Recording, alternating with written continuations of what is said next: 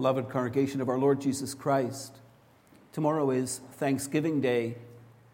When Thanksgiving Day was first celebrated in North America, the settlers to this new continent gave thanks to God. Although they may not have had much, they saw their blessings as coming from the hands of the Lord. Thanksgiving Day has been officially celebrated as an annual holiday in Canada since 1879, when Parliament designated a national day of Thanksgiving. On this day, we traditionally remember God's blessings on our crops and labor. We give thanks for His provision for all our bodily needs. God's people Israel also celebrated harvest festivals. In early summer, they celebrated the Feast of Weeks. It was a festival of joy during which the first fruits of the wheat harvest were presented to the Lord. This feast was also called Pentecost. It was celebrated 50 days after the Passover. Later in the fall, the people celebrated the Feast of Tabernacles, also called the Feast of Booths. It was a week of celebration for the harvest, during which the people commemorated the journey from Egypt to Canaan by living in booths or tents. From this, we see that Israel's celebration of their harvest festivals involved more than just giving thanks for His blessing on their crops. The main focus was on the Lord's redemptive work. It was on how He delivered His people from slavery in Egypt and how He gave them their own inheritance in the Promised Land. In the Bible, the joy of God's people expressed in their harvest festivals extended from the physical to the spiritual. They truly thank God for His material blessings in providing them with food and drink. Yet they celebrated not just the ingathering of crops, but also how God gathered many people into His kingdom. Pentecost was a harvest festival. Yet in Acts 2, we see how it is on this day that the Lord pours out His Holy Spirit and how He begins gathering many people from nations throughout the world into His church. Thanksgiving in the Bible involves much more than celebrating God's goodness in the bounty of our land by having a turkey dinner. It's an occasion to reflect on God's goodness and grace in our lives. Do you, beloved, have anything for which you are thankful this year? How will you express your thankfulness for God's blessings in your life? Let's consider these things together by looking at Psalm 147. It is a song of praise to God. The song can be divided into three parts. The verses 1 to 6, 7 to 11, and 12 to 20. Each of these parts begins with a call to worship. Each of these parts is followed by reasons why we should give praise to God. I summarize for you the Word of God under the following theme. Sing to the Lord with thanksgiving. Praise the Lord for His restoration, for His provision, and for His protection. Psalm 147 is a hallelujah psalm. It's part of a collection of psalms at the end of our Psalter that brings forth a crescendo of praise to God for all His marvelous works. Psalms 146 to 150 each begin and end with the Hebrew word hallelujah. In English, we translate that with praise the Lord. This song is a call for all God's people to join together in singing, praising God for His goodness and grace towards us. So why should we praise God? We might say, because he is God, because he deserves our praise and adoration, because we were created by him, and our chief duty in life is to give glory to God in all we say and do. These things are undoubtedly true. But beloved, we don't just praise God out of duty.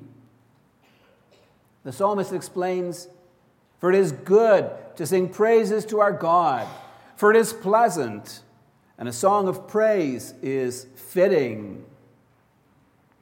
The point is that praising God is pleasant. It is enjoyable to praise our God. We can compare praising God with eating food. We don't just eat because we need fuel for our bodies. Often we take pleasure in eating.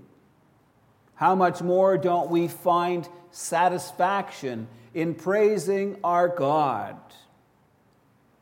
How delightful it is to join in music and song and to praise our God. Now we need to understand, beloved, that praise and thanksgiving are the unique practice and experience of believers. An unbeliever may look at the world around him and marvel at its beauty, but he has no one to praise for the wondrous work of creation. An unbeliever may receive many good things. He may conclude that he has wonderful things, but he has no one to thank because he does not know God or trust him. As our society becomes more secular, Thanksgiving Day loses its character. People may say that they are thankful for certain things, but thankful to whom? Thankfulness is more than just a feeling in our hearts. True thankfulness is an expression of praise to God for his grace and care in our lives. In verses 2 to 6 of our text, the psalmist follows up his call to praise the Lord with reasons why we are to do so. The focus of the first stanza of this psalm is on how we are to praise the Lord for his restoration. Psalm 147 is a post-exilic psalm. It was written after God's people returned from exile. They had been carried to Babylon and scattered among the nations. Yet God had caused Cyrus, king of Persia, to issue a decree allowing the Jews to return to Jerusalem. He commanded God's people to rebuild the temple. And he told the people of any place where Jewish survivors were living to provide them with silver and gold, with goods and livestock, to help them reestablish the worship of God in Jerusalem.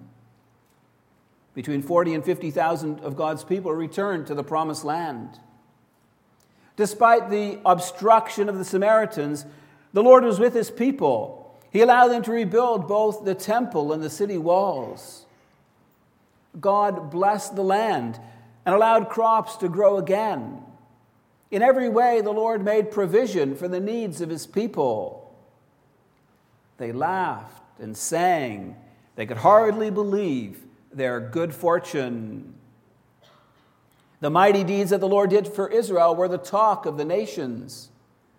In Psalm 126, the people confess, "Then it was said among the nations, the Lord has done great things for them." The covenant people of God were special. From the time the Lord delivered them from Egypt and brought them to Canaan, they were the talk of the nations. For the Lord dealt with them in a manner that no other God had ever dealt with its people. The psalmist gives expression to this in verse 2. He says, "The Lord builds up Jerusalem. He gathers the outcasts of Israel." Imagine being forcibly removed from your home by a cruel occupying army. Imagine living in a foreign land among people speaking a different language, who had very different customs than you do. And then imagine the joy of being able to return home. God's redemption of his people, his work of restoring them to Jerusalem, was an awesome work. It's something for which his people Israel praised and thanked him. We, beloved, need to look at God's work of restoration from a New Testament perspective. God's work of redeeming his people from exile and restoring them to communion with him in Jerusalem is something that finds fulfillment in Jesus Christ. Physically, we have not experienced exile, being torn from our home and native land and taken away as slaves to some faraway place. Yet spiritually, this is the experience of us all. We were all conceived and born in sin. We were all dead in trespasses and sins. By nature, we're all children of wrath, deserving to come under God's eternal condemnation. But God, being rich in mercy, because of the great love with which he loved us, made us alive together with Christ. By grace you have been saved, and raised us up with him, and seated us with him in the heavenly places in Christ Jesus, so that in the coming ages he might show the immeasurable riches of his grace and kindness toward us in Christ Jesus. God provided a glorious redemption for us by giving his dearly loved Son as a sacrifice for our sins. Christ suffered and died on the cross to make atonement for us, to restore us to God's favor, that we might live with him in close fellowship once more. Israel was restored from exile in a foreign land and allowed to return to Jerusalem, that she might live under God's care and protection there. In the same way, God has redeemed us from our sins and misery, from the mastery of Satan, and God makes us part of his church today. Together, we're privileged to be God's people, his family. Jesus made a rich promise to the disciples about the church. He said, I will build my church, and the gates of hell shall not prevail against it. Like Israel of old, we may rejoice in God's care and protection over us. God's work of restoration and renewal is cause for thanksgiving. It provides us with good reason to sing praises to our God. God's work of restoration is expressed in a more personal way in verse 3. The psalmist writes, he heals the brokenhearted and binds up their wounds. Just as living through the exile was a traumatic experience for God's people Israel, so living in this sin-stained world can be the same for us. There are things in life that cause us much sorrow and grief. Brokenness in family relationships or struggles in living at peace with one another cause much sadness. Abuse, sickness, accidents, depression, death. These things can cause deep despair, at times even hopelessness. Like God's people of old, we can feel like our heart has been broken. But consider what Jesus came to do. When he started his ministry, he said he had come to proclaim good news to the poor, to proclaim liberty to captives, the recovery of sight to the blind, to set at liberty those who are oppressed. Jesus showed that in his dealings with God's people. Matthew 9, verse 36 says, when he saw the crowds, he had compassion on them, because they were harassed and helpless, like sheep without a shepherd. It was especially to the outcasts of Israel, those whom the religious leaders called tax collectors and sinners, that Jesus showed mercy. Jesus came to deliver us from our sins, to set us free from Satan's mastery. He came to bind up our wounds, to heal our trauma, to free us from hopelessness and despair, so that we might find rest for our souls in Him, that we might experience His healing power and see that reflected in being able to live in close communion with our God. Christ works that in us by His Word and Spirit. He ministers His grace so that we feel whole again. He provides restoration and renewal in the lives of us, His children. In verses 4 and 5, our text makes what seems to be an abrupt transition. It goes from speaking about how the Lord heals the brokenhearted to speaking about how He determines the number of the stars and gives them all their names. Yet there's a reason why the psalmist praises God for His rulership over the universe.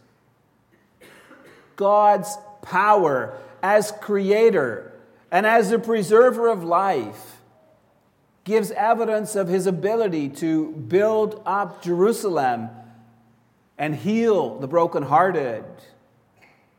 The point is made explicit in verse 5, where the psalmist praises God for His power. He says, "Great is our Lord and abundant in power. His understanding is beyond measure." God is supremely powerful and exceedingly wise. That's why we can entrust our lives into His hands.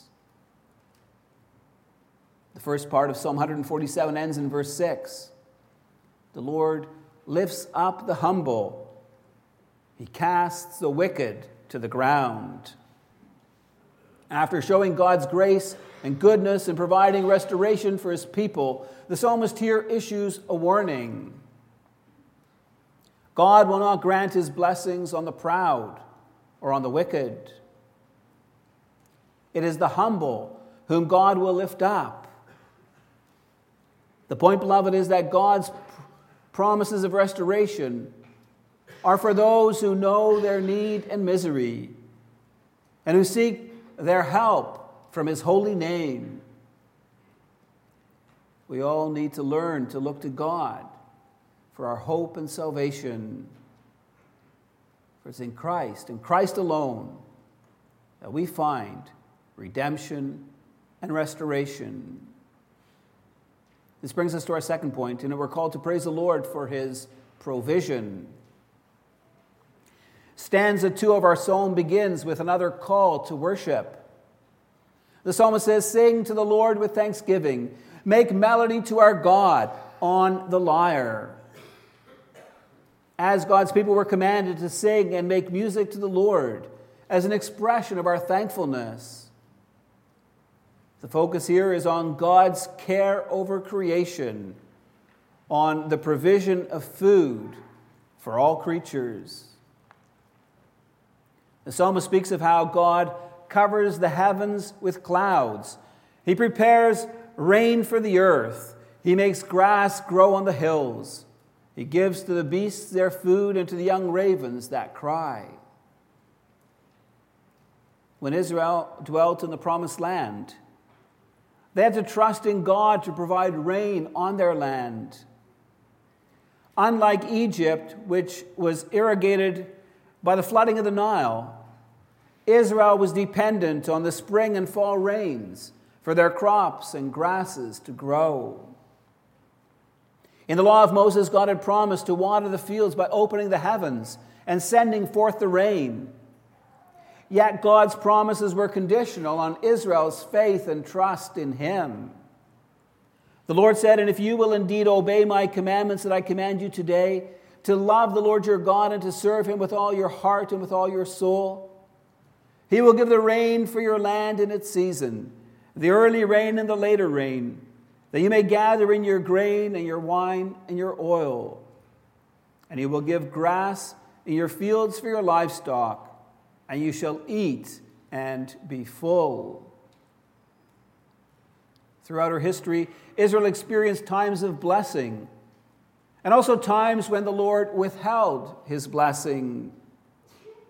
There were many years when the Lord provided abundantly for his people. There are also times of drought and hunger. It was in times when God's people wandered from his service, when they served the gods of the surrounding nations, that the Lord withheld rain from the land. Think of the droughts Israel experienced during the time of the judges and during the reign of King Ahab. The Lord disciplined his people by withholding rain to teach them that he, and he alone, was the one who provided them with food in due season. Today, we don't always know what to make of times of drought or of times when God provides abundant prosperity. We shouldn't assume that when we receive rain and fruitful years, that this is because of our obedience or our faithfulness. We also need to be careful not to automatically equate a lack of rain with punishment from God on the disobedient. Our situation today is different from that of Israel, living as God's people in God's land in the Old Covenant. We know from Psalm 73 that God caused the wicked to prosper, while the righteous were downtrodden. In Matthew 5, verse 45, Jesus taught that God makes his sun rise on the evil and the good, and he sends rain on the just and the unjust. Equating prosperity with man's goodness is fraught with difficulty, for it may be that God is long-suffering over against our wickedness and waiting for our repentance. To say that adversity is a direct result of specific sin on our part is to fall into the trap of Job's friends.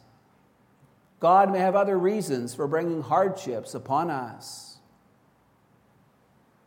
But beloved, what we do know is that the Lord is in control of the weather, that all blessings come to us from his fatherly hand. We also know that God is a good God. He loves to provide for the needs of his children. That comes out clearly in verses 10 and 11 of our text. The psalmist says that God's delight is not the strength of the horse, nor his pleasure in the legs of a man, but the Lord takes pleasure in those who fear him, in those who hope in his steadfast love. Thanksgiving Day is a day on which we give thanks to God for his blessings over us in this past year. We especially thank God for his blessing on our crops and our labor, for God's material care over us, for providing us with all our physical needs. It's true that some have received more than others, yet God has granted each one of us the necessities of life. He's provided us with food for our nourishment, with clothes to wear, with a roof over our heads, and transport to be able to get where we need to go. These are common material needs. Yet they do not come to us by chance. They're gifts from the hand of God. And so we give thanks for them. We thank God for the health and strength he grants us. At times, we do not appreciate the gift of good health until we're sick. What we need to realize, beloved, is that it's the Lord who gives the ability to do our daily tasks. Often we like to take ownership of the things we have. We feel like we've earned them through our own hard work. The reality is that had not God given the health and the strength to do our work, we would not have anything. And so we thank God for health and strength and for the ability to go about our daily tasks. We thank God for life. He has made us and formed us. As the Apostle Paul said in his address to the people of Athens, it's only in Him that we live and move and have our being. It's only in God that we can run and play and learn. It's only in Him that we can eat and sleep and work. It's only in Him that we can think, that we have the ability to reason and enjoy and love. We thank God for these wonderful gifts. Beloved, do you thank God for your blessings? When He gives you the means to buy a house or to purchase another car? Do you thank Him for the job you have and for the work He sends your way? Do you thank Him for health that He grants, for the ability to do your daily tasks? How about the things that we often consider mundane? Do you thank God for the food and drink He gives you at lunch? Do you recognize God's hand at work in all the little things of your life? There may be times when we feel ungrateful. In our materialistic age, we so often want more and more and more. When we see the abundant blessings God gives to those around us, it can be hard for us to live contented lives. To us, it seems like the grass is always greener on the other side of the fence. But beloved, instead of looking at our neighbor, let's look to the Lord. Let's take stock of the rich blessings He provides for us. And let us praise and worship God for His wonderful provision of all our needs. This brings us to our final point, and we're called to praise the Lord for His protection. Stanza 3 of this psalm begins with another call to worship. The psalmist says, "Praise the Lord, O Jerusalem. Praise your God, O Zion." The call here is for Jerusalem, for Zion, to praise the Lord. Jerusalem is a place where God chose to dwell among His people. Zion is the hill where the temple was built. There was a reason why God brought His people back from exile, why He restored the temple in their midst. It was so that His people could live in communion with Him. It was so that through the line of Abraham and the line of David, God could fulfill His promises to send the coming Messiah. God loved Jerusalem and promised to protect her. The psalmist speaks of the Lord's protecting care when he speaks of putting bars on the city gates. The result is that even the children will be safe within Jerusalem's walls. Yet God will not only provide safety and security from outward enemies, He will also grant peace within Israel's borders. He will fill His people with the finest wheat. God's people will be united in their love for the Lord and one another. God would provide them with economic prosperity. They would receive blessing upon blessing from His almighty hand. Once more, the psalmist shows that God has the power to fulfill His promises. His ability is clear from His rulership over creation. God needs but a word, and the earth is blanketed in snow, the landscape painted with hoarfrost. The Lord exhales and cars won't start because it's so cold. He speaks another word and temperatures thaw, snow melts, and rivers and lakes open up again. What an awesome God, almighty in power. All He has to do is say a word, and His will is accomplished. In verses 19 and 20, the psalmist shows how the Lord not only protects his people by his almighty power, he also protects and preserves them through his word. The psalmist says he declares his word to Jacob, his statutes and rules to Israel. He has not dealt thus with any other nation. They do not know his rules. Israel was unique among the nations in that she received God's self-revelation. Everyone could enjoy nature's abundance.